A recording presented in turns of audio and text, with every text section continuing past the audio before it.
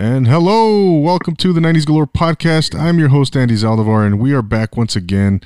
Ladies and gentlemen, thank you for being here. I want to take this opportunity to offer some shout outs to our listeners. I don't do this often, which I'd like to change. I'm going to start doing this a little. I'd like to start, tonight, obviously, but doing it every episode going forward. I want to give shout outs to our listeners, man. I want to thank you guys who recently posted a review on iTunes. ABP Finance, thank you for posting 5 stars and the very kind words on your review. Also, SLS and Murdoch 2000, you guys rock. Thank you guys so much. 5-star reviews. It's always a pleasure getting feedback from the listeners, and I'm grateful for this because there is no podcast without an audience, right? I don't care what it is, whether you're doing $100 million blockbuster or the 90s Galore podcast. Without an audience, you don't have a show. You don't have anything. So like I said, I'm going to continue doing more shout outs going forward, and I think that's important to do. So tonight we have a very special guest, and I'm going back to the basics, so to speak, because lately on the 90s Galore podcast, I've been doing a lot of interviews with individuals who we've been kind of broke away from the traditional format, and where we haven't really been featuring movies or music from the 90s, bands or any artists or what have you.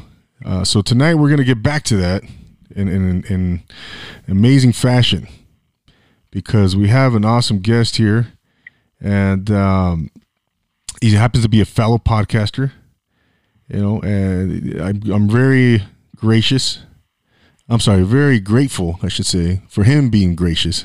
I try to be gracious. Right? For his time, and he has his own podcast called I Know Nothing About Beer, but he really does know a lot about beer, which is a very cool podcast. And he talks about craft beer and the community that surrounds it. He's out of the great state of Texas. Dude, you know my tagline. I dig it. You just take it off from there.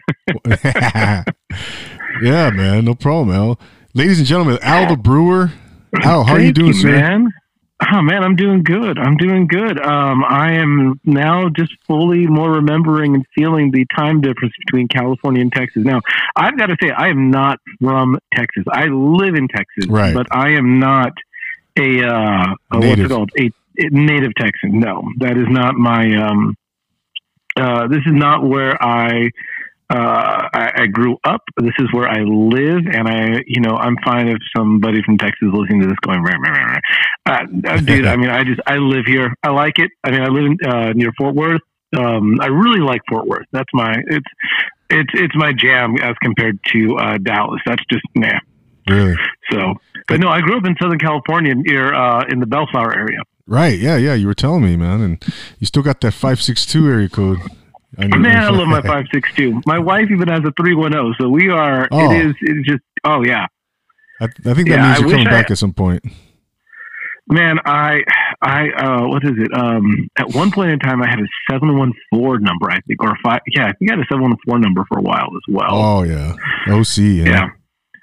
Oh, dude. That was Long Beach as well. Yeah. Oh no. You're right. You know what's funny, Al? I remember. Do you remember when it was just 714 and the 213? Those were the only two. 213. Man, I haven't heard 213 in so long. Oh man, that's going way back to like the early 80s. It was either. There are very few people that are going to remember 213. Oh yeah, it's still there.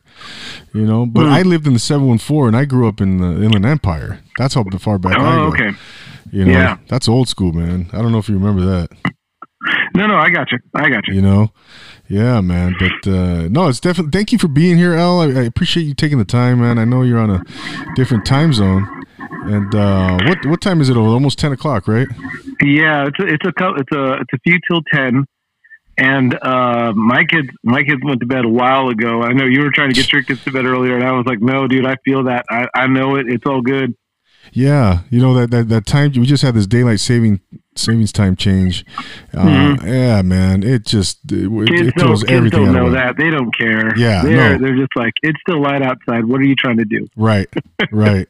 Exactly, man. And then they're up at this morning. They were up at 4:30 a.m. And so it's been a long day, man. And you know, oh man. But hey, I wanted to have kids, right? Oh shit, man. Yeah. Oh. Yeah, man. But yeah, like I said, Al, you're here, man, and thank you so much. It's been kind of a long time coming. What's that? Man, I'm so excited to do this. I'm so excited to talk about what we're going to talk about tonight. It is something near and dear to my heart. Absolutely, man. Same here.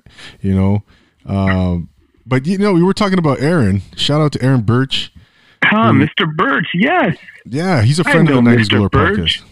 Yeah, yes, he is. You know, and yeah, so you guys went to Pepperdine together, huh?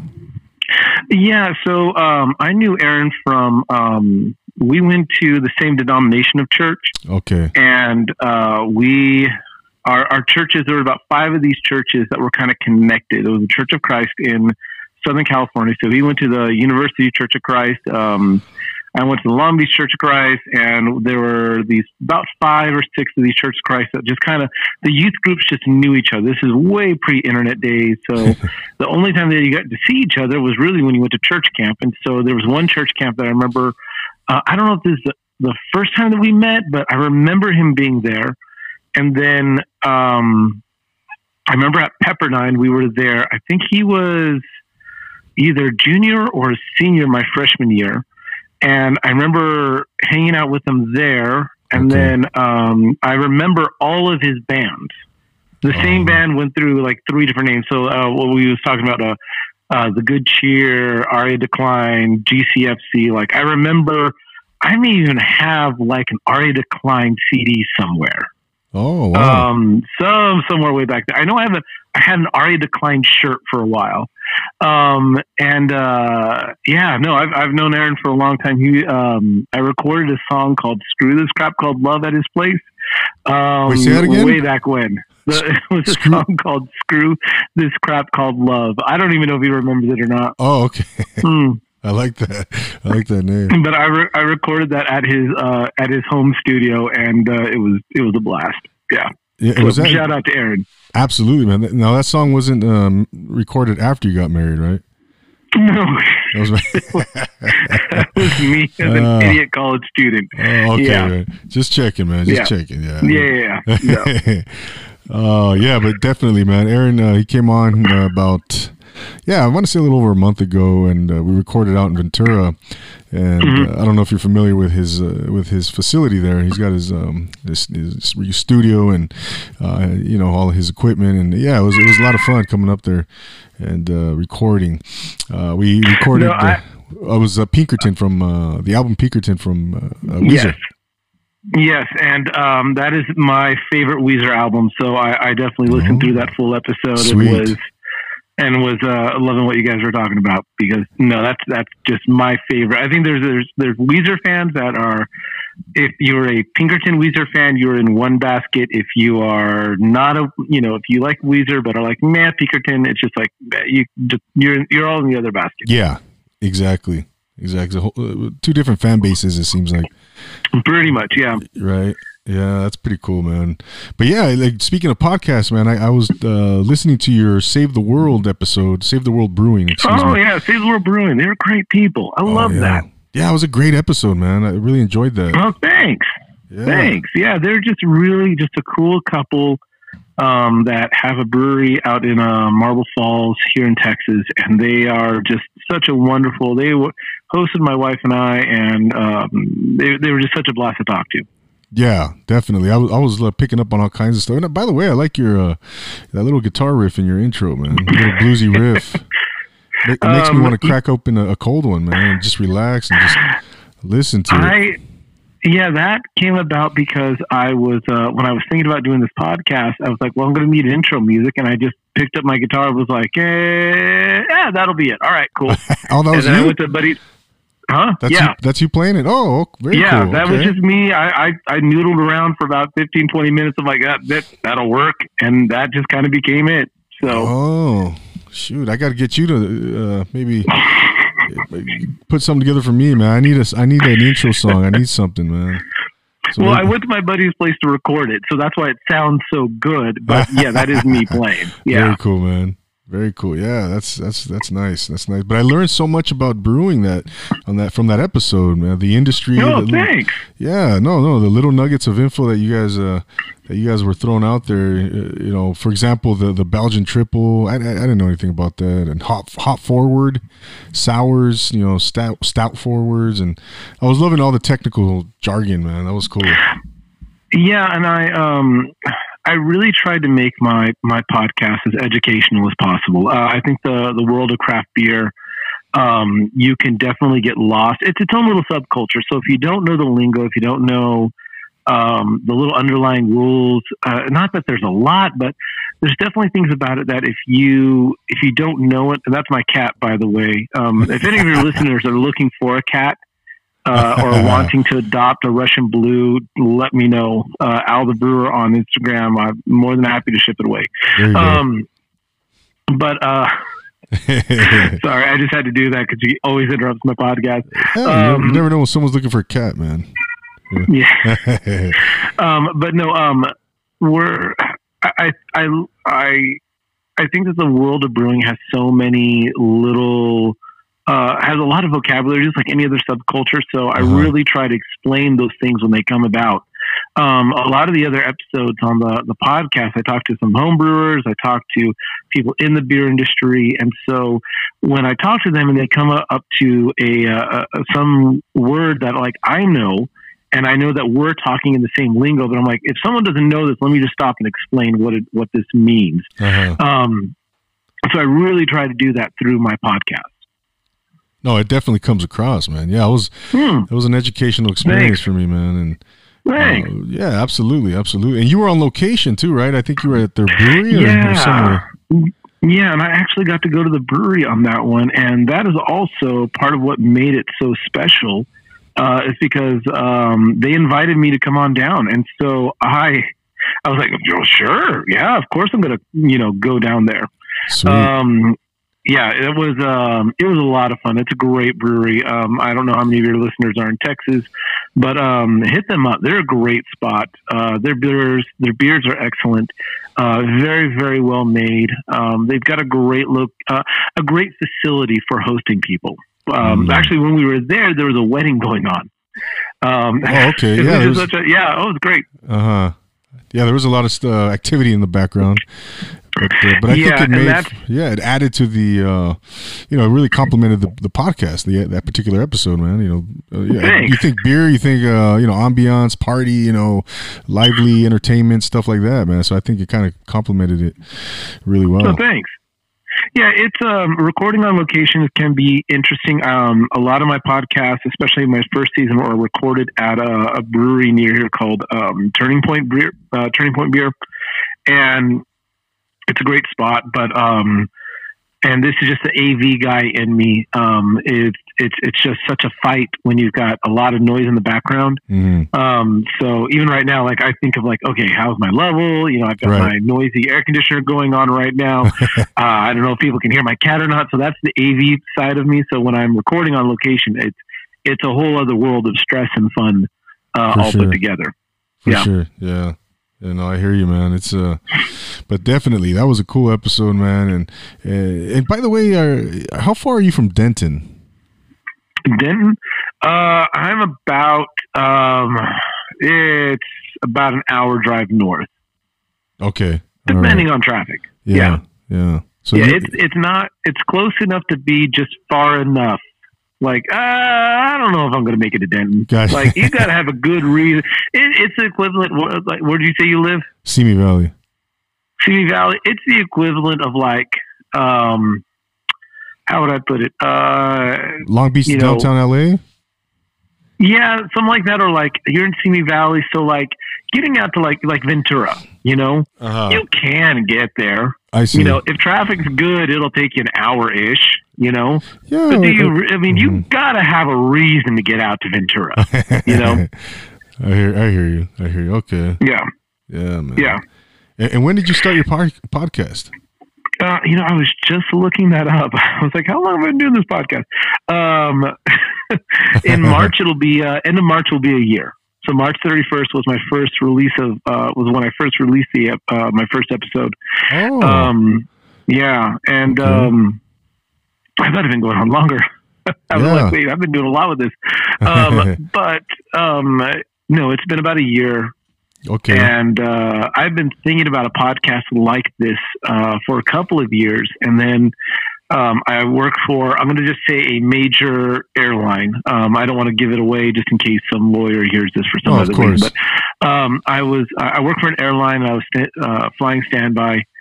And I had a couple hours on my hand, and I knew I'd had this idea of a podcast in my head.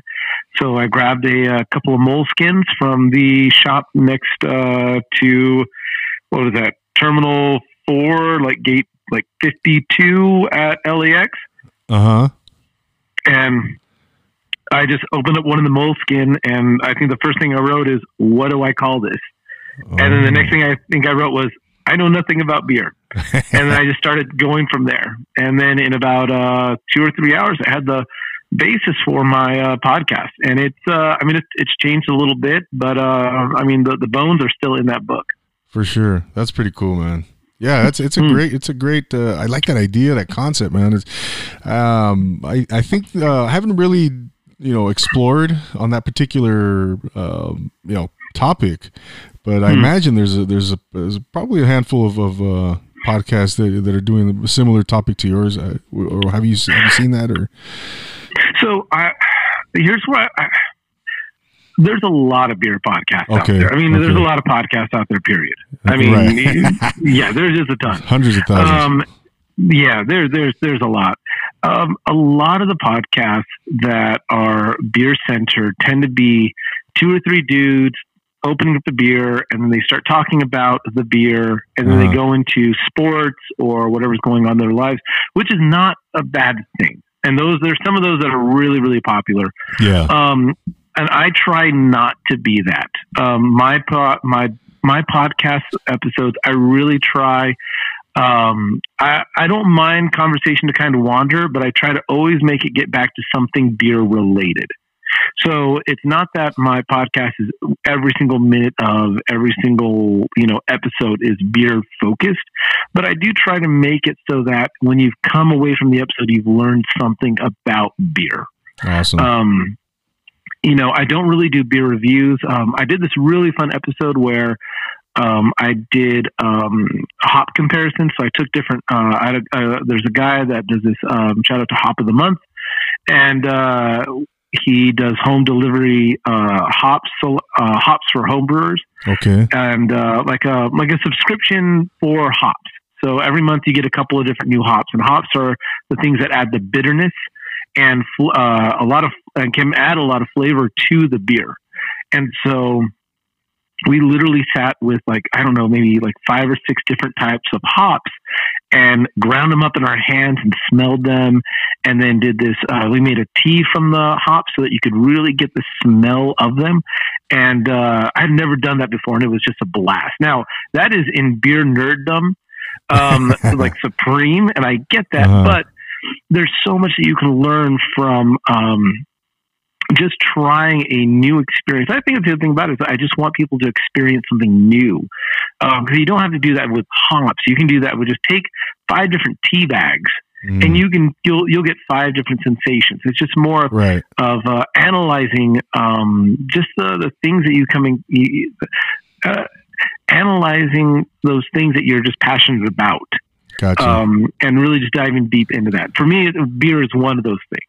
Gotcha. Yeah.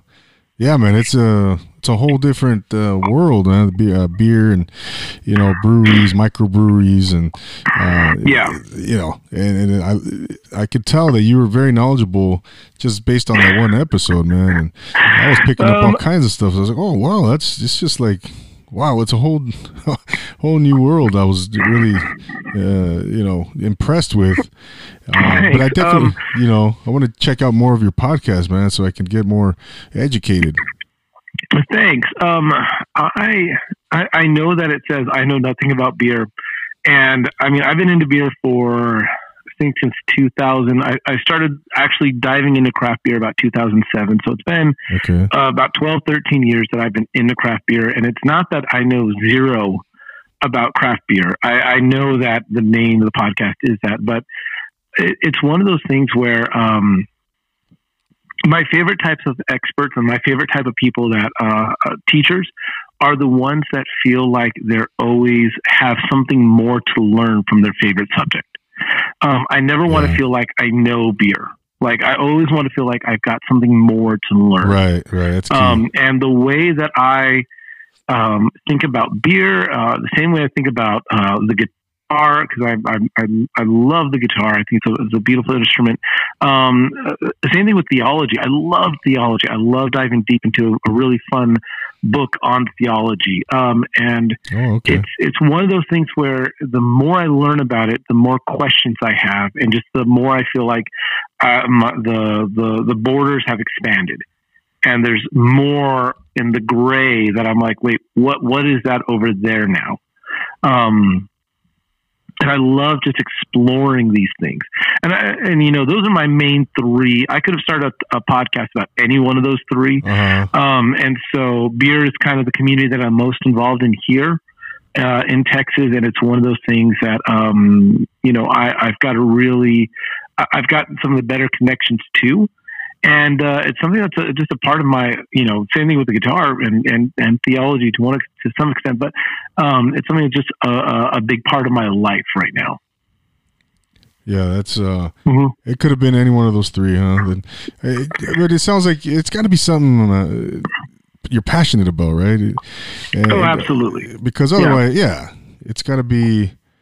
It's got to be that, man. At least for me, you know, I'm the type of person that I can't fake it, man. And I have to enjoy what I'm talking about. I have to like it, you know. Yeah. I have to want to spend time. You know, if I'm going to be spending extra time on something, it better be something I like, you know. But I hear you, Al. That's right. Yeah, you know, it makes perfect sense, man. But it's a lot of fun, and I think podcasts are just a great vehicle to put it out there, because I mean, I don't know. I mean, I check some stats, and part of why I want to move to a different hosting site and all that, just to get a little better stats of who's actually listening, or how many people are actually listening, because I really don't have a great idea of how many people listen. But it's one of these things where I've just got it in my head, and I've got to get it out. That's just part of having this podcast, is just going, I just need to get it out. I just need to get these thoughts on something else, because they're in my head. Yes. And they just keep bouncing around. And once they're recorded, once they're done, it's kind of like a song. Once I've got that song out there, it could bug me for a long time, and I can work on it. Once it's done, it's like, okay, there it is. And keep moving. Right. Yeah. No, same here, man. It's you have that thirst to want to, you know, get, like you said, get the word out and let others know what you're thinking. Just connect with the audience. And you know, I love doing this, man. This is really fun. Podcasting is super fun, man. And, it is. You know what I mean? It really is. It's super fun, and and again, it goes back to enjoying what you're talking about, just from the heart, you know. So definitely, man. But so, Al, let's get into Jurassic Park, man. What do you think? Oh my goodness, I'm so excited about this. It is one of my favorite movies of all time. I rewatched it last night. I know we can talk about that a little bit later. Yeah, please. But oh man, such a great movie. Same here. I love it. Yeah, it is. It is a movie. It is a summer blockbuster supreme. Let's get into it. And I'm pouring the rest of my beer here. So nice. No, please do, man. Cheers. And cheers. I'm drinking a little Sierra Nevada Pale Ale, which is just an amazing beer. Nice. You know, I was I got myself geared up and prepped for this episode, man. I went back and watched it, and I hadn't seen that movie in, I don't know, long time, man. Long time. It had not been. I would guess I watched that movie at least once a year, maybe twice. Still? Like it's just such a great movie. I really do love watching that. Yeah, absolutely, man. Directed by Steven Spielberg, released on June 9th, 1993. Now, where were you in 1993? So 1993, I was thinking about this. I think I was in sixth grade. I think I just started or ended sixth grade, and I went and saw this movie. Because let me preface this real quick. I am a dinosaur nerd, and I wanted to be a paleontologist at like age 6. Like, it wasn't even that I liked dinosaurs. Like, I was like, okay, what's my career path to becoming a paleontologist, the guy that actually studies dinosaurs? Like, that's why I wanted to go to college when I was in kindergarten, was so I could become a paleontologist. Like, that was my dream. Okay. And so, all my whole childhood, loved studying dinosaurs. Went to the La Brea Tar Pits out there in Southern California, more than a few times. I loved anything and everything dinosaurs since I was just literally before kindergarten. I had memorized a deck of dinosaur flashcards, knew how to say everything correctly, corrected a tour guide one time on a museum trip. I was that like dinosaur nerd kid. So I remember reading the book Jurassic Park, because it had that skeleton of a T-Rex on it. I was like, oh, this looks cool. Then it said going to be made into a movie. And so I read that book in, must have been sixth grade or so. Okay. You were and then it was I was reading it. I was like, cause it's very graphic at times. I was like, whoa, this is cool. I'm like, oh, I can't wait to see this in a movie. And then I remember it wasn't opening weekend that we went, but it was close to it. And my family was kind of broke, so we didn't go see movies together as a family all that often. But we all went together, and they had trash bags that were made to make things look just a little more dark, and they had jungle plants and all this other fun stuff set up. Oh, it was so cool. Just going to see it. Absolutely. And you grew up near Bellflower, right? What city exactly? No, I grew up in Bellflower. Oh, it was in Bellflower. Okay.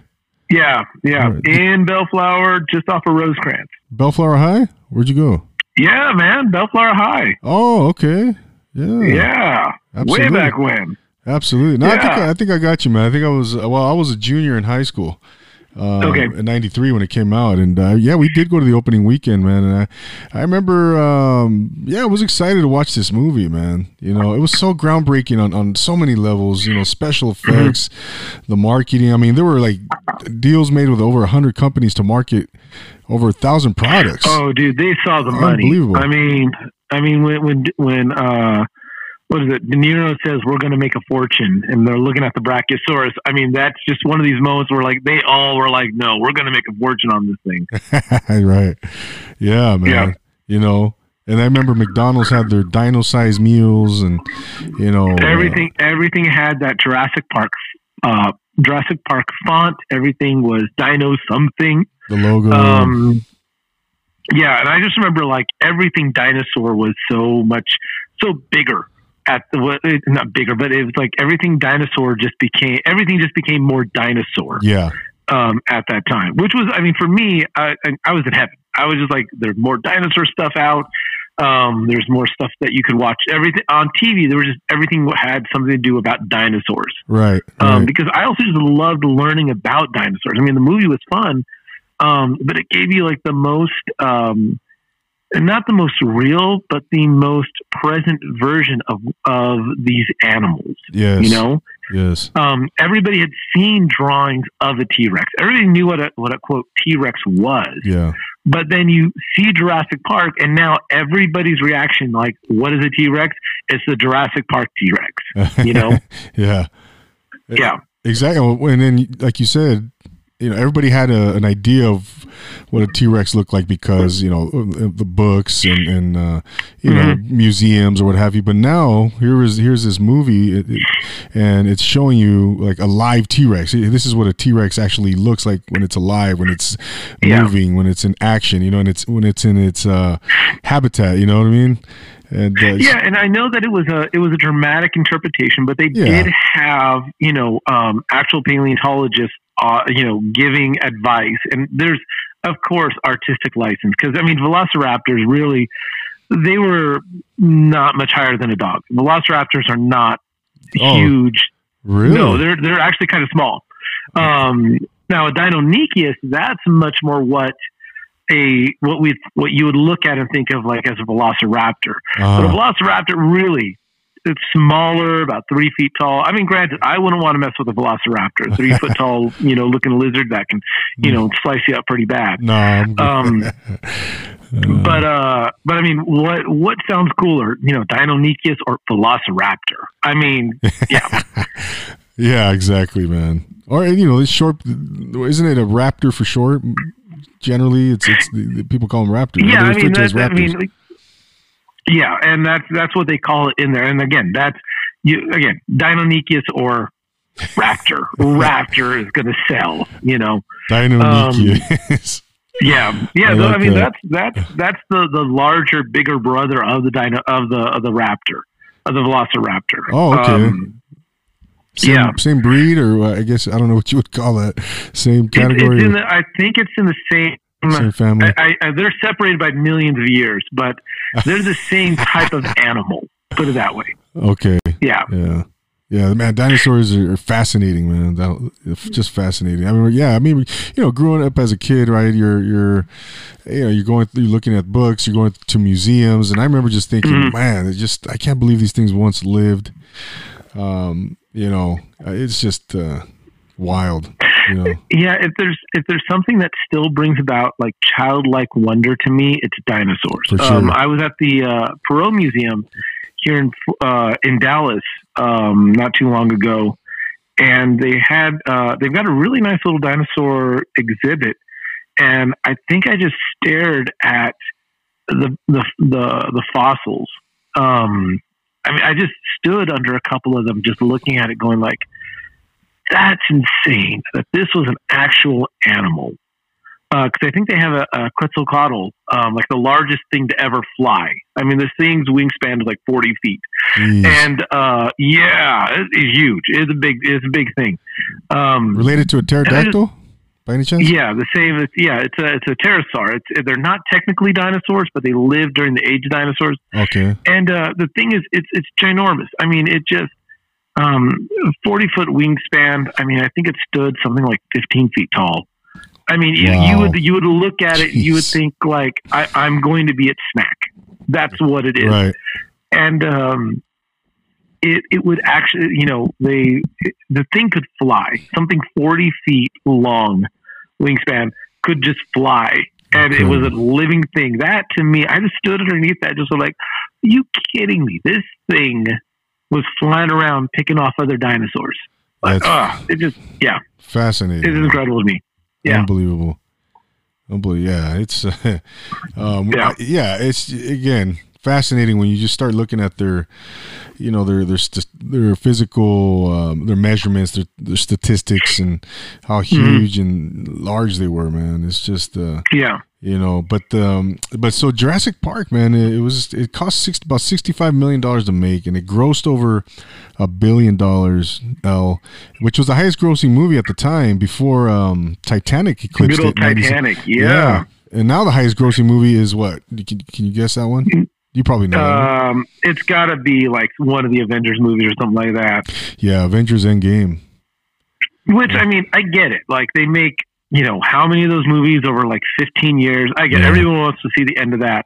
Right. But I think the fact that, Jurassic Park, this first movie, and they made others, but I don't even want to talk about those right now. That this one movie captured so much attention, based on the fact that it was dinosaurs. 'Cause everybody couldn't wait to see the dinosaurs on the screen. Right. Yeah. Right. No, definitely, man. And I think Jurassic Park is like number 40 on the list, behind Despicable Me 3. Believe it or not. Now. Well, and I know that now. But also Jurassic Park, while it was PG-13, was not supposed to be a kids movie. Like, I know kids went to see it. My brother, who's 6 years younger than me, went to see it with, like, my whole family went together to see it. My sister's, I think, like 16 months, 18 months younger than me. My brother's 6 years younger than me. And there was the part with the Dilophosaurus where the crest comes out and, takes on Nedry. My mom went to cover his eyes and full on, like, poked him in the eye. And he was like, he could see it. He's, my mom's trying to shush him. He's like crying. And, it was not meant for kids. But I'm sure, so many kids saw that. I get why Despicable 3, also Despicable 3, that had a whole franchise around it. It has a whole, kids, family friendly, kids want to see it. This movie was a just summer blockbuster thriller. Sci-fi even. Yep. Yeah, definitely, man. Yeah, it came in right before it was released, right before the summer started, man. It was it jump started the summer, and definitely, man, it was definitely. I was actually looking like what else opened up in June of '93, and I don't know a lot of these movies. Guilty as Sin, apparently, I don't know anything about that. What's Love got to do with it? Tina Turner. The Last Action Hero opened up the next week, and then Sleepless in Seattle as well. Oh my goodness, I'm glad you mentioned that. Did you say The Last Action Hero with Schwarzenegger? Oh, yeah. Wow. I mean, he was a big star at this time too. Yeah. Oh, definitely, man. Man, you're bringing back some memories, El. Jeez. Yeah, I remember all those. I vaguely remember Guilty as Sin. But I had no idea. There's a couple other ones: Body Snatchers, Dennis the Menace, Boxing Helena. I never heard of that. The Firm. Wow! The Firm with Tom Cruise. Yeah, I remember that. Yeah, See, and here's it. I'm not a big movie guy. Like, I like my movies, but other than that, like, I mean, I going to school in college in Malibu. I'm sure I passed up celebrities. Like, I'm sure there's celebrities that I passed by and I had no clue about. I don't care. There are very few celebrities that I would think I'd ever like care about. I really do mean that. Like, I was at Pepperdine. There was a time I was working out at one of the gyms on campus, and this big dude walks in and he kind of looks around, and then he kind of gives like an okay, and I'm like, what is this dude doing? And then and I have my glasses off, and then in walks this this young lady and this dude and someone else, and I'm like, all right, whatever. And again, I've got my glasses off, and this is my college year, so this early 2000s, and people are like making a fuss about it, and it's a really small gym. Like the gym, there's two gyms at Pepperdine. The one on the top of the campus is really small, and just a couple of machines, workout machines, things like that. And I put on my glasses. I'm like, who is that? And I'm like on the bike doing something like, oh, that's Britney Spears. All right, whatever. Oh, yeah. And I just kind of keep on going. Everybody else, oh, can you get this? I'm like, I don't care about celebrities. There are very few that would ever make me go, ooh, I need to, get nervous around or anything like that. Yeah. I think for me, I feel the same way, man. But I think if I ever saw Al Pacino or like Robert De Niro out somewhere, I don't know. I have to be honest, man. I think I would get that starstruck thing going, and I would probably see them and go like, oh, cool. Now Jeff Goldblum, I might be like, hold on a second, wait a minute here. Hold on, I need to talk to you. Oh, Jeff Goldblum, the sex symbol of Jurassic Park, I mean, who doesn't love shirtless Jeff Goldblum? Were they going for that? Do you think so? I have no idea. That scene where like he is in that moment with the shirt off, and I know he's all injured. And he's laying down, like kind of posing. I don't know he's got blood on him, he's sweating. I don't know how that made it into the film, but when a friend pointed that out to me, I could not help but just start laughing at like how, I love it. I noticed that last night when I was watching it. I was like, what the heck? Totally, yeah. You know, I hadn't seen it in years, and here I am. You know, a lot older, a lot wiser now. You know, and I just noted, you know, and I just wow. Were they going for Mr. Heartthrob there? You know, I was laughing, man. I was laughing. I just that scene. I've seen there are a lot of memes around that frame, you know, where he's shirtless. Oh, and there's one that I love where like his fingers pointed out and there's a butterfly that is on it. And I don't know why that makes me laugh, but it does. Man. That's Jeff Goldblum, the sex symbol. Anyways, man. But so the book was, I mean, the movie was adapted by the book of the same name, right? Written by Michael Crichton. And you know what?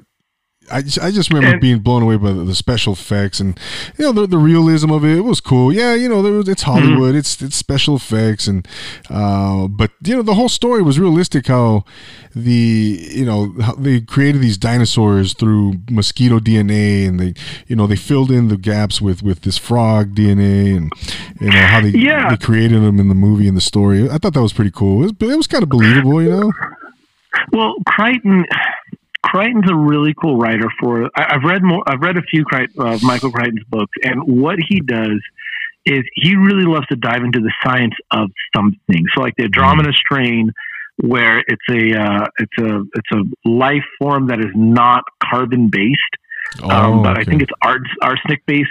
You know, you got the one about the really intelligent monkeys, Congo, I think, and then I'm trying to think of some of the other ones that it's been a while. But the thing that makes Jurassic Park so smart is that how you get the dinosaurs. You know, that was the question that you know, that as you're doing that little tour in Jurassic Park that explains everything. That is what I love about how Spielberg explains it, because the book goes into it in much more detail. But how you get the dinosaurs, right? You know, it's not like the Valley of Gwangi where they're like still sitting. Do you know what I'm talking about? Valley of Gwangi? Yes. Okay, cool. Where cowboys come across an entrance, and then you've got an Allosaurus running through a cave. Yes. It's something that seems so well thought of that you can't help but go, could you do it? Exactly. And that's the other magic of Jurassic Park. Like, could this happen? You know, because Valley of Gwangi, Journey to the Center of the Earth, all these other movies that deal with dinosaurs, they're all in the realm of I'll put it, of fantasy. Yes. Whereas this one makes a distinction of being science fiction, which is a half step away from being like science fact. You know, everything that happens in Jurassic Park when it comes to the science is especially in the book, is well explained out. And in the movie, they talk about filling the holes with frog DNA, and you got all that. But really, that idea is so ingenious because it allows you to take the next natural steps down that path. You know, yes, the fact that there are mosquitoes in Ember, and believe me, there's no geneticist in the world that is looking at that going like, that's really going to happen that way, because 65 million years later, DNA is gone, it's done. But it left such a doorstep into that it could happen, right? You know, and let you down that path of this could happen. And that's the part of the magic of Jurassic Park, is that it really allows you to envision this could be something that happened. Exactly. I like how you you said that it could basically categorized itself as science fiction rather than fantasy. You know, it really made that distinction, and and that's that's the thing about Jurassic Park. I remember watching it, man. I remember when I went to see it, I totally remember how it, that when they take you through that tour and explain how they created these dinosaurs, how it just all that process just really pulled you in, really grabbed you. It was just fascinating. Yeah. It's like, wow. I remember thinking like, wow, that's I wonder how true that is. That could really happen, you know? And, but it was, it's interesting. No. And I think one of the paleontologists that he uses is this guy named Robert Backert. He's a really, really interesting guy. I don't know if you look up his videos on YouTube, he's not a guy that's going to like make his own channel type of deal, but he's done a lot of interviews for TV. And he talks about, Jurassic Park, and that while the science that they use in that is not real, the idea that, what Dr. Grant talks about or Timmy talks about to Dr. Grant about being, do you really think that dinosaurs just evolved into chickens? One of the things that's kind of interesting about that is that that's an actual scientific theory, is that, yes, the dinosaurs all died out. And we all know that, there's a really big, crater by the Yucatan where some big meteor hit and, all that fun stuff happened. But there's things that survived, and those things that survived, those dinosaurs that did survive turned into the birds we have today. That's why we call them non-avian dinosaurs. We have avian dinosaurs and non-avian dinosaurs. And so it's just so interesting to hear that. And one of the things I saw this paleontologist Backer talk about was that the genes are still there inside a chicken. You like the dream is not to take a mosquito and like get the DNA out of that, but to take a chicken and go, hey, where's the gene that turns on and off the teeth? Right. Where is the gene that turns on and off the height? Where are those? That's the more the if there's like if science fiction becomes science fact, it's in that realm. Of taking birds and their relatives and going like, hey, how do we mess with things to make something new? That to me is the crazier part. Yeah, no, that's fascinating, man. Very cool, man. You're getting super technical. I love it, man. and the paleontologist Robert Backert, right? Is that his name you mentioned? Yeah, Backert. Okay. Yeah. Right, and speaking of which, I know Spielberg brought in like an all-star team here for, to film this movie. With technical advisors and special effects. He brought in Industrial Light and Magic, Stan Winston, all these superpower guys. Big players in Hollywood for.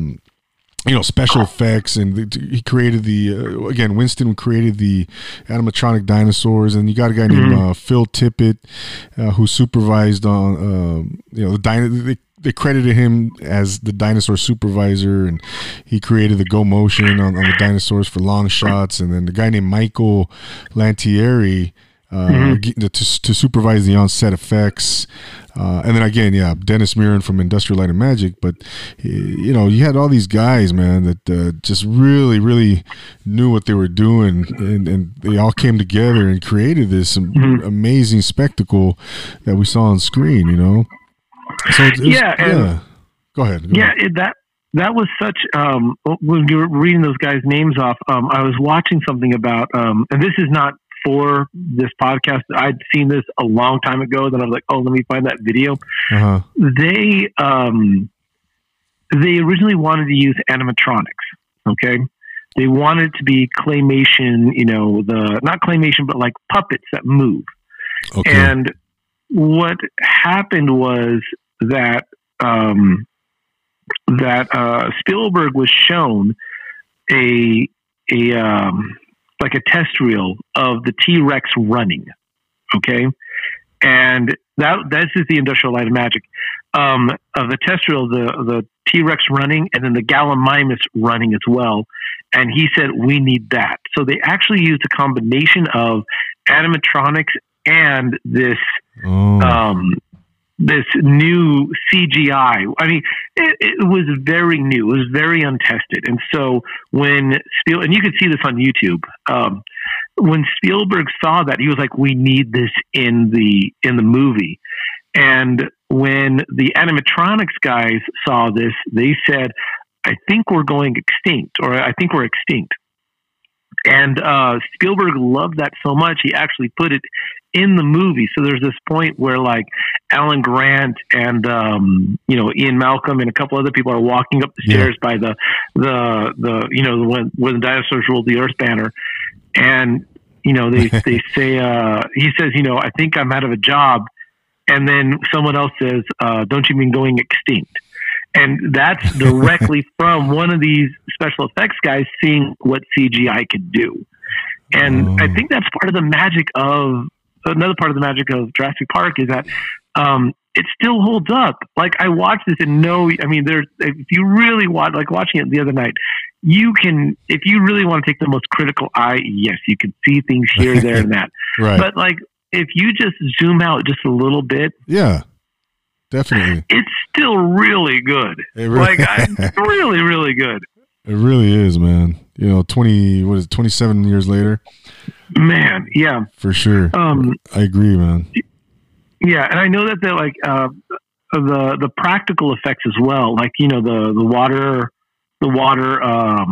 seismic impact water drops thing. Yeah. Where the cup.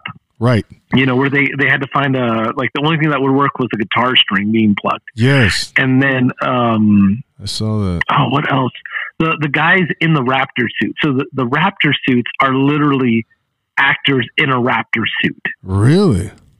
Yeah. There's actors inside those raptors? Yeah. That's you could go on YouTube and find this. And they're a combination of actors in these suits and CGI. Okay, right.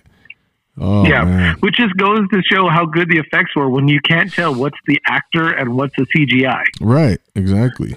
Yeah. Man. Very cool, man. Very cool. And, I don't know if you knew this, Al, the pre-production lasted 2 years, man, 25 months. I did not know that. Yes. I knew it was a bit, but I didn't know it was 2 years. 2 years of pre-production. Of doing of this. Unbelievable. And so they finally started filming on August 24th, 1992.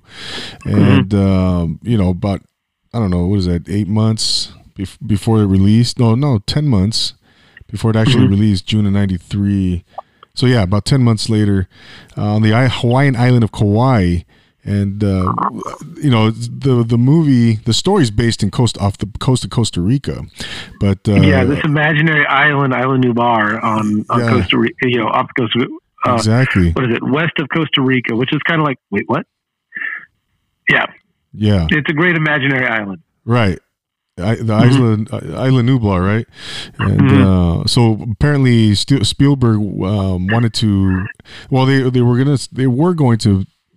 Film in Costa Rica, but apparently he had more access to Hawaii, and I guess he had shot another movie there. He had familiarity basically.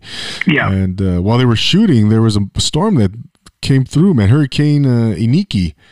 I think I'm pronouncing that correctly. And they actually caught footage in the movie. You say it with confidence, people believe you. What's that? Say it with confidence. People believe you. All right. Yeah. Hurricane Iniki. That's right. There you go. Yeah. Iniki. Yeah. So, but apparently the hurricane came through the island and they caught some actual footage from the hurricane in the movie. So some of that storm footage in the movie. Is that the waves breaking on the break wall there yes. Okay. Gotcha. Yeah, and then so which was and you look at the scenery, man, in that movie. It's just beautiful, green, everything's just perfectly set, right? Perfectly, just it was meant to be, I guess, because it perfectly fit the movie. And what this, you could just imagine these dinosaurs. They look like they're just in their natural state, their natural habitat. Yeah, it was just a nice. It was perfectly shot, man. Perfectly set. The setting was just right. Well, and also really matches well the island that's described in the book. Oh, okay. Yeah. Have you read the book? No, I haven't read the book. Oh man, it's a fun read. I mean, it's not too long. The little paperback it looks really thick, but it goes pretty quick. Okay. And he describes the island like that, the tropical, dense jungle. There's also, the parts with the intro of the Brachiosaurus, and you see the herd of the Paraphilophosaurus in the background. That is described in the book in more detail. Oh, okay. Very cool. Mm-hmm. I got to read the book, man. Oh, the book's fun. I mean, just some of the ways that the book and the movie differ, just the death scenes, the characters. The book is not PG-13. I mean, it's more violent, I heard, right? Oh, dude. I'll give away one death for those that don't know this one, but no spoiler. No spoiler. Okay. We're gonna do a semi-spoiler, but I mean, Nedry dies in both the movie and the book, right? So in the movie, he dies with the Dilophosaurus, which is like this smaller thing with the frills and spits, and it's a very close up and intimate scene between those two. In the book. The Dilophosaurus, and this is much more real life. The Dilophosaurus stands at about 10 feet tall. Wow. In the movie, in the book as well, it has the frills, but in real life, it never had the frills. There's no way to indicate that it was, spitting venom, but that's a great, artistic license taken on both the book and the movie. And in the book, Nedry gets sliced across the stomach after he's been spit in the face. And the book describes it as like he's holding something wet and thick. And you realize that he realizes that he's holding his own intestines. Yeah, I was about to say his guts, right? Jeez. Yeah.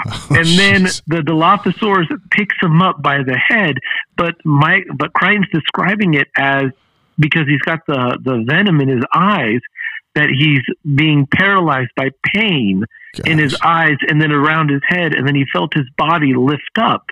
And you're like, oh my goodness, this dinosaur is picking this guy up by his head. Oh, man. Yeah. Yeah, I read that they had to kind of tame it down a little bit from the book. Well, and Crichton did the screenplay for the movie. So he was the first one to make the big edits and make the big changes, but still kept his story very much in there, which is, I think, why you have so much of the science in the movie. It's not because someone was trying to like add filler, but Crichton wanted to keep what made the movie believable in the screenplay. I see. Yeah, it totally worked, man. Yeah. Yeah. That I heard. Like I read that the book was more violent, and they had to take out some of those scenes in there. Oh, dude, it is. There's other characters that have much more to do in the story. Some characters live in the movie that die in the book. No spoilers. Some people die in the book that live in the movie. I mean, it's so good. Right. Yeah. Right, I forgot that Samuel L. Jackson was in the movie. I totally forgot about that. Hold on to your butts. That's the best quote from that thing, man. I mean, really, who doesn't love him? I mean, he's not in there very long, but who doesn't love Samuel L. Jackson in that movie? Yeah. He plays I totally forgot he was the IT guy, the computer guy. Yeah. He totally man, that guy's good. What a good range. He is. I mean, yeah. He's great in that. He pulled off a computer, IT guy. Well, it's also how he holds on to that cigarette in his mouth, and he's going keystroke fun. And everybody knows that IT guy, that if he could smoke in the office, he would. Right. Oh man, totally made it work. But are you familiar with John Williams, Al? I mean, the composer, yes. Yeah, exactly. And I took a little dive into his work when thinking about this, and I was just looking up all the movies that he had done, and I was like, oh yeah, I forgot he did, Saving Private Ryan. I mean, everybody knows he does Jaws. He did Jaws, but I forgot he did E.T., Schindler's List. So many great films. Harry Potter. I had no idea he did Harry Potter. Really? Yeah. think that's incredible. Yeah, Superman. I mean, Star Wars. This guy, he does orchestras and symphonies. And just if you amazing. Want someone to amazing. If you want someone to give you like a 5-second jingle that will make you remember a movie, like he's your man. Dun, dun, dun, dun. I mean, that's all you need to hear from that one. You know, right? Yeah. I don't know, man. Hans Zimmer. I like Hans Zimmer too. Yeah, I'm just kidding. Oh yeah, no, he's great as well. I don't have any of his. I don't have anything offhand of him because I'm looking at all John Williams films right now. Yeah, no, I know exactly. And so yeah, again, Spielberg, he spared no expense when making this movie, man. I mean, he brought in the cream of the crop, in every facet. Yeah. Of movie making, it seemed like. And they had just gotten done. The movie before this was Schindler's List. Yeah. That Spielberg had been working on. So apparently, he would have worked with Williams on that, on E.T. and Close Encounters and the other ones before then, Yep. Home Alone. I mean, Indiana Jones. I mean, it just goes on and on and on. Amazing, man. But I just thought I'd mention, John Williams, who scored the movie, and the amazing work he's done, and again, Spielberg bringing in the heavy hitters, and I mean, this movie it wasn't cheap to make, man, and again, no, it grossed over $1 billion back then. I mean, that was unheard of, right? And but so I kind of want to. Getting into the cast a little bit, Al. It's funny. I read that Ariana Richards, the little girl, not little girl. I guess she was probably about 13, 14 in the movie. She was cast when her scream was the only one to awaken Spielberg's wife. I guess which I did not know, and I think is genius. Right. And her scream was the only one to awaken. Spielberg's like, oh, wait a minute. She was the only one to wake up my wife. She was sleeping. Huh? I mean, that's something special. Right. But I find that stuff so cool. Like those little trivia nuggets when, this person was cast because of this, or, this person, something came about because of on accident almost, It's always funny to kind of observe that cast. So Ariana Richards, she was cast when her scream was the only one to awaken Spielberg's wife. They brought in a few actresses, and he asked them to scream, and she was the only one that woke up his napping wife, and which is cool, right? Yeah. But I think you were saying something, though. No, that's pretty ingenious because, I mean, okay,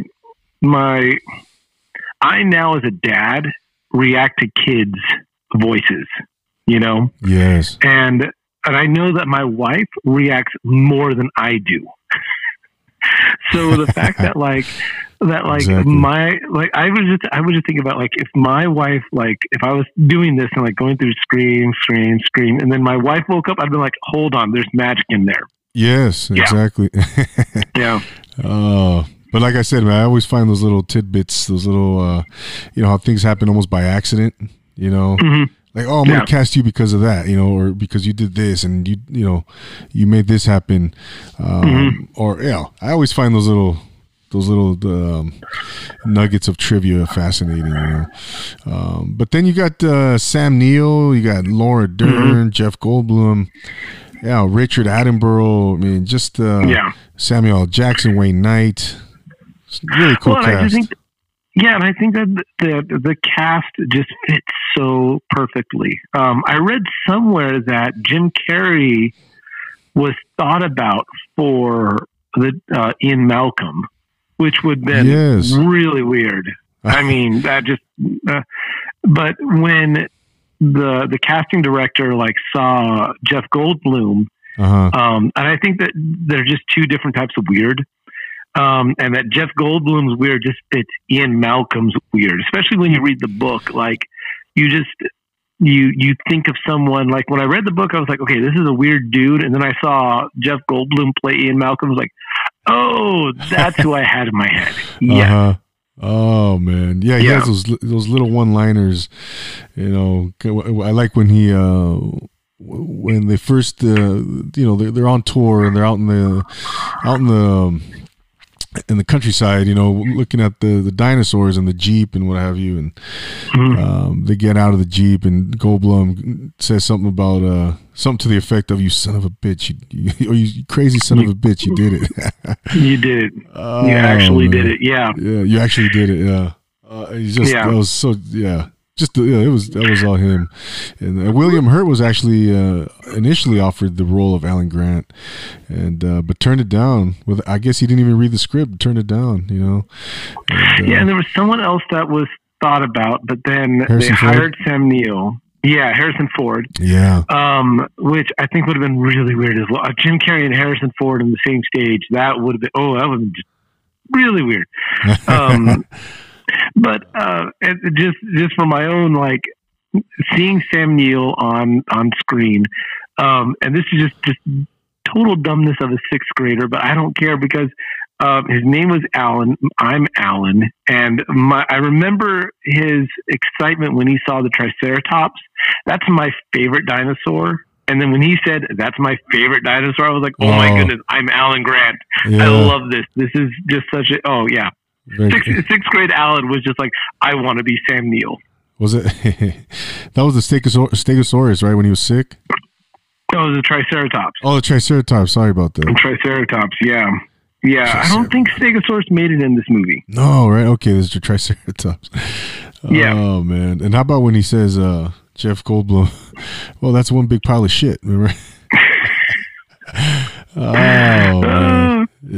Or I think his best line is, you know, life finds a way. And that just leads to everybody going like, wait, what do you mean? Like in the movie, you watch them go like, what do you mean? What's going to happen? How, you know, what is going to happen because of this little phrase, life finds a way, you know? Right.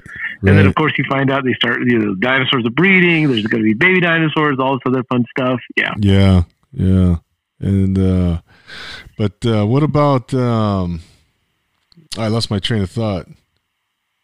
The oh my goodness. So yeah, I mentioned Richard Attenborough. He was you know, that guy he's done a lot of stuff. His acting career goes back to the 50s, man. I think, and I think he recently passed, you know, but yeah, he passed a little while ago, right? I want to say I can look him up here. I want to say he within the last maybe I'm wrong. I think it's been a while, right? 2014. 2014. Okay, yeah. Yeah. 7 years, 6 years. But yeah, but that guy, he goes back to, you know, his career spans, you know, a long, you know, good. I mean, yeah, back to 1942, you know, and you look at his filmography, he's done a lot of stuff, man. I mean, Gandhi, 1982, you know, Cry Freedom. Oh, I forgot he was in Gandhi. Yeah, man, you know, Rosebud, 1975, just all kinds of cool stuff, you know. Dr. Dolittle, 1967. And anyways, you know, it's again, you know, everything was just you know, top notch, man, from the cast to the writing to the production to the special effects to the directing. It was, you know, this movie there's no way this movie was going to fail, right?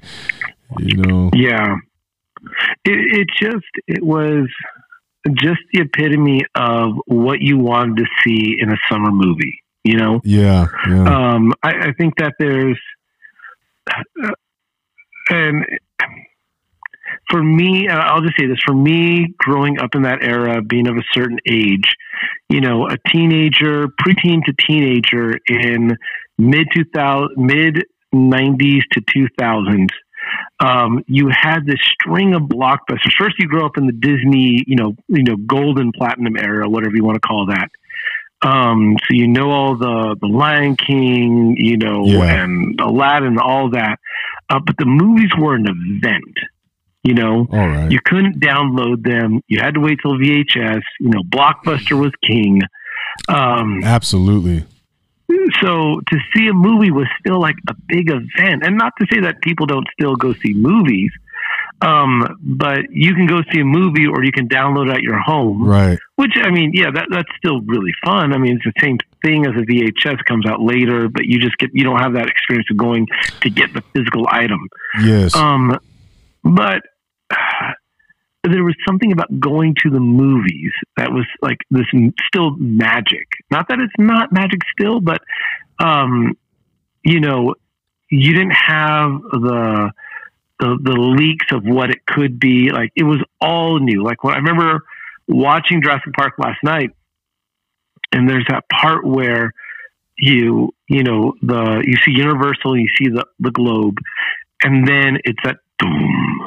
Mm-hmm. And then, you know, the chorus comes in, and it took me back to seeing that in the theater and feeling the bass hit my chest and going, what is about to happen? Right. You know, because you had no spoilers, you had no leaks. There was nothing other than what was coming at you right then and there. Yeah. It was first. Exactly. Go ahead. Yeah. No, it was just, if there's something to me that captures movie magic, Jurassic Park is one of the epitomes of that, you know? Yeah, that is just one of those movies that, and I know this is very personal, but like, it reminds me of being a kid. It reminds me of that summer before I was in junior high school, before, you know, junior high school really started. It was still very much a kid. So yeah, there's a lot of my own memories tied to that moment, in time, which I remember Jurassic Park being a part of.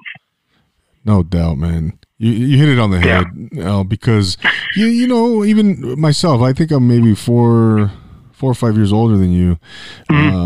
You know, growing up in the 80s, mid 80s, you know, going to watch movies.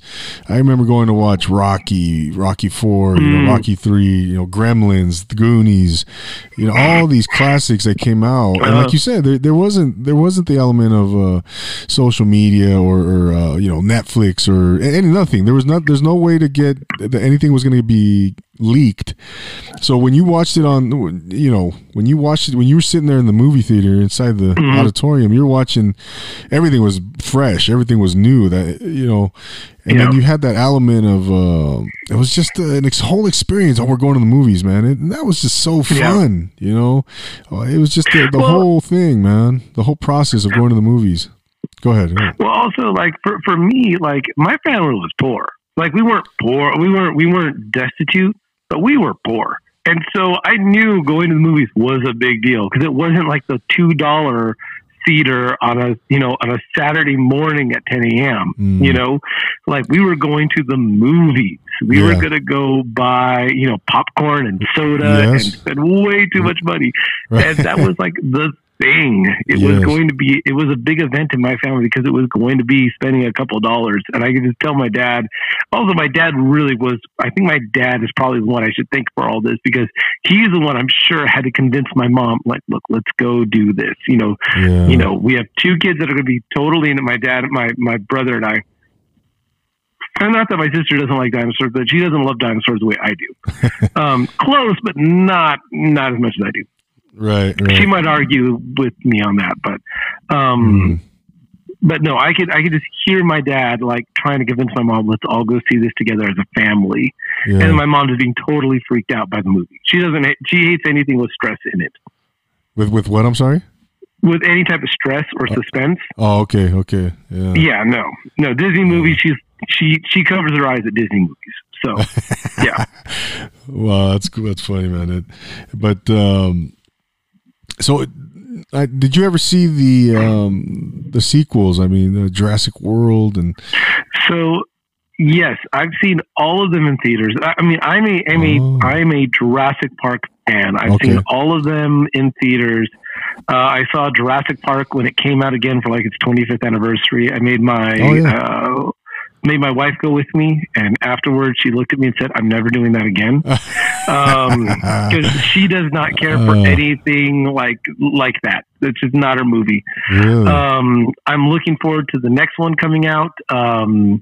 What is it called? What is it? Dominion.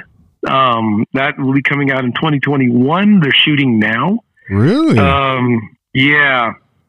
No I way. think this is going to be the last of the full Jurassic Park series. So it'll be a 6-series movie. Okay.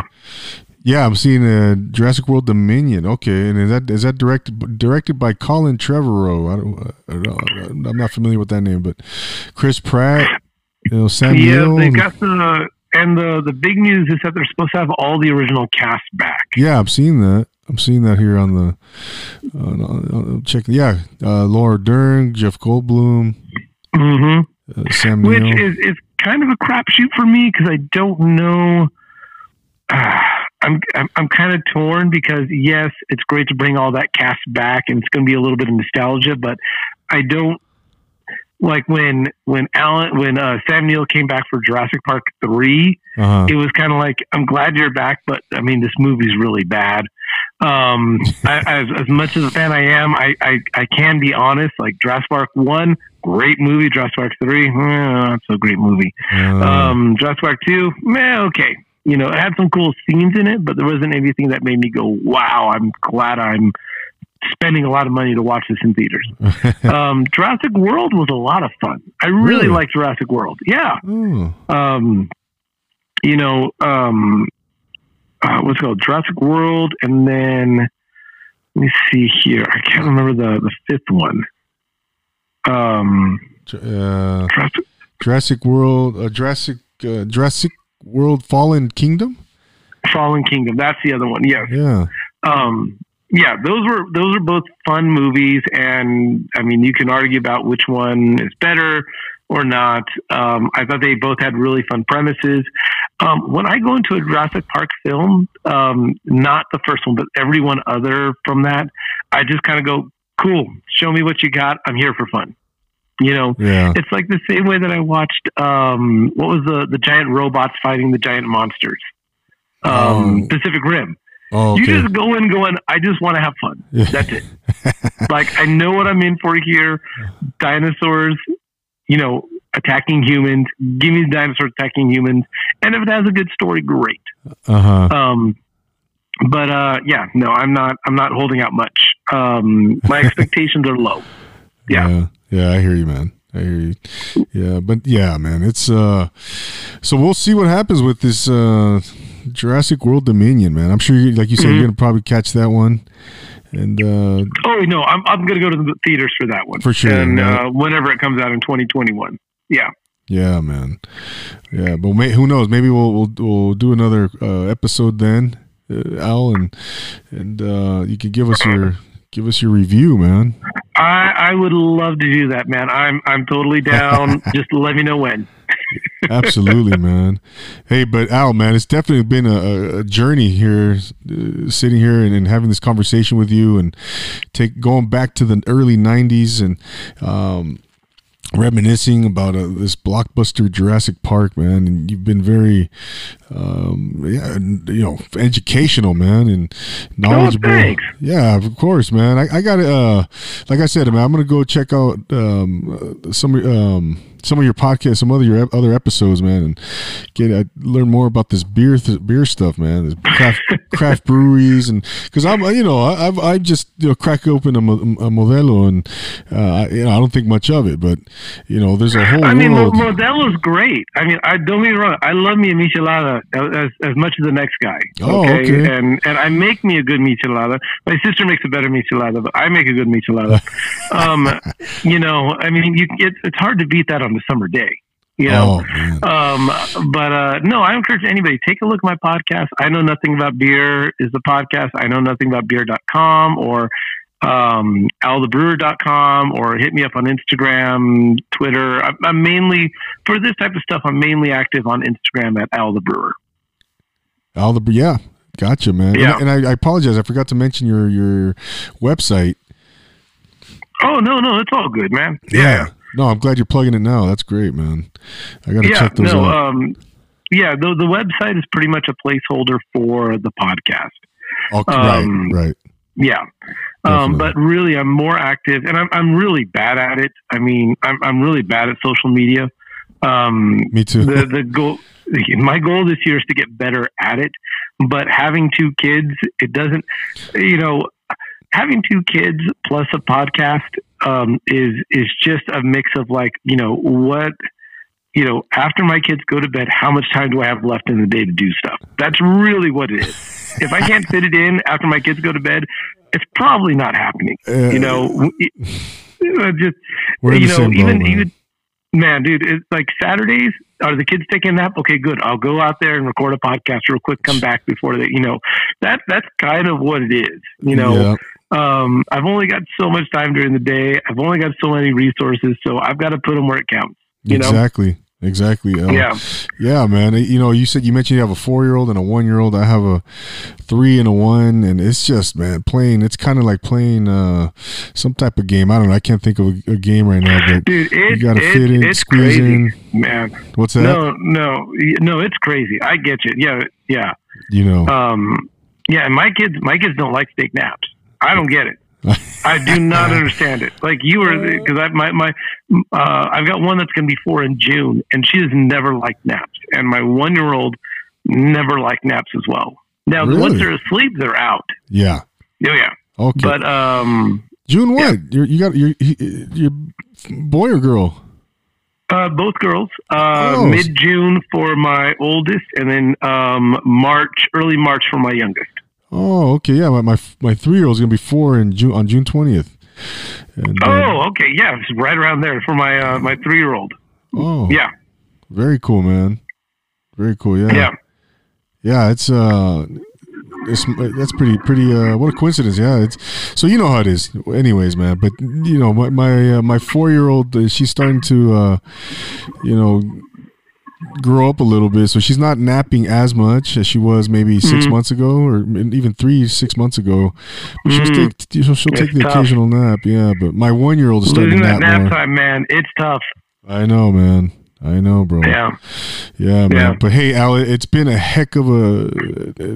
lot of fun. Heck of a night, man. Being on here with you, and we got to do this again. You're welcome anytime. You're welcome Thanks, back, man. I really appreciate that. This has been so much fun. I've had such a good time. I've got my full setup right now. I've got my laptop, my screen, my mixer, my mic out. I've taken a break from the podcast right now, so it's nice to be behind the mic. There you go. My season 3 will be coming out later. I haven't even really started recording season 3. I've got some people that have said yes, but really, I'm just enjoying taking some time off from that. But if anybody wants to find me at Al the Brewer on Instagram, is probably the best way to get a hold of me. But you can find my podcast on Instagram, on Spotify, iTunes. I use Pocket Cast, but yeah, it's pretty much everywhere podcast would be. There you go, man. Absolutely. There you have it, ladies and gentlemen. Al the Brewer. Check out his website. Check out his podcast. Check out his Instagram. You'll definitely be educated on the art of craft brewing, beer, and the whole community. There's a whole world out there waiting to be explored. Man, it's a lot of fun. Absolutely. It is a lot of fun. Do you know about 805 beer? Yeah, I've had it. Okay, good. I was about to say, if you like Modelo, get yourself some 805. That's good stuff. Oh, yeah. Or if you want to go local, you got Enegren out there. Yes, Moore Park. Yeah. Absolutely. Or, you know what? Okay, I just got to make a quick plug. Go ahead. My favorite place, some of my favorite places out that way. Have you been to Institution? Man, that's funny. I drive by there every day. Dude, you got to stop by Institution. I will. It is such a good spot. I will. I promise you that, man. I've been trying to get in there. I will do that soon, Al. What other spot? Institution, and then the place where I used to pour, and anybody that listens to my podcast, you're going to say it, but Wade's Wines, they have a great spot. If you need a good date night, go to Wade's Wines. Where's that Just at? letting you know. It's in Agora Hills. Oh. Dude, yeah, check it out. It's got about 103 beers on tap. All craft. It's got, last I remember, 32 wines on tap. I believe they got a speakeasy or something now. What? Yeah, man, it's a great spot. It's hard to find. Wade's Wines. Wade's Wines. Okay. You mean it's not listed anywhere on online or anything like that, or? Oh no, it's listed online, but it's just it's next to this public storage. And so you got to go on the southbound side of the freeway on that side. It's on this like not Service Street. It's just like I can't remember what the street name is, but you turn when you see the public storage sign into that, and you go in that like public storage area, but not just look it up on Google Maps. I'll look it up. But Wade's Wines is my spot.